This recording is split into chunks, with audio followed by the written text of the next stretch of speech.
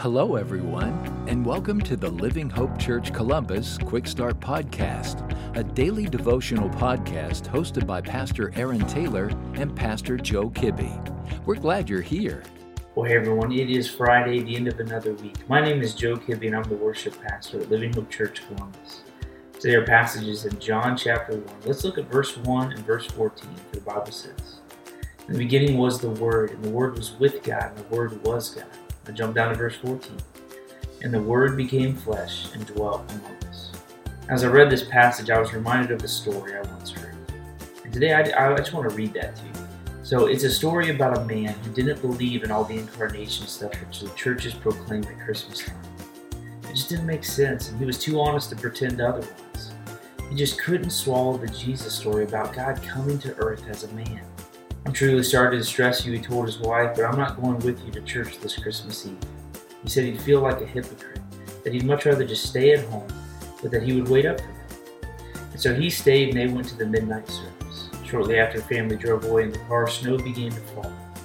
He went to the window to watch the flurries get heavier and heavier, and then went back to his fireside chair and began to read his newspaper. Minutes later, he started hearing a thudding sound, then another.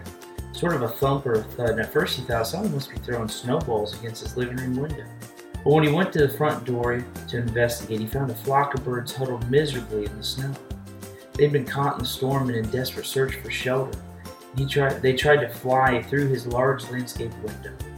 Well, he couldn't just let the poor creatures lie there and freeze, so he remembered the barn where his children stabled their pony. That would provide a warm shelter if he could direct the birds to it. So quickly he put on his coat and his boots and trampled through the deepening snow to the barn. He opened the doors wide and turned on the light, but the birds didn't come in. He figured food would entice them. So he hurried back to the house, fetched breadcrumbs, sprinkled them on the snow, making a trail to the wide open doorway of the stable. But to his dismay, the birds ignored the breadcrumbs. He continued to flap around helplessly in the snow. He tried catching them. Then he tried shooing them into the barn by walking around, waving his arms. But instead, they scattered in every direction except into the warm lit barn. And then he realized they were afraid of him. To them, he reasoned, "I'm a strange and terrifying creature. If only I could think of some way that they could trust me, that I'm not trying to hurt them, but I want to help them. But how?" Because any move that he made tended to frighten them and confuse them. They just would not follow. They would not be led or shooed because they feared him.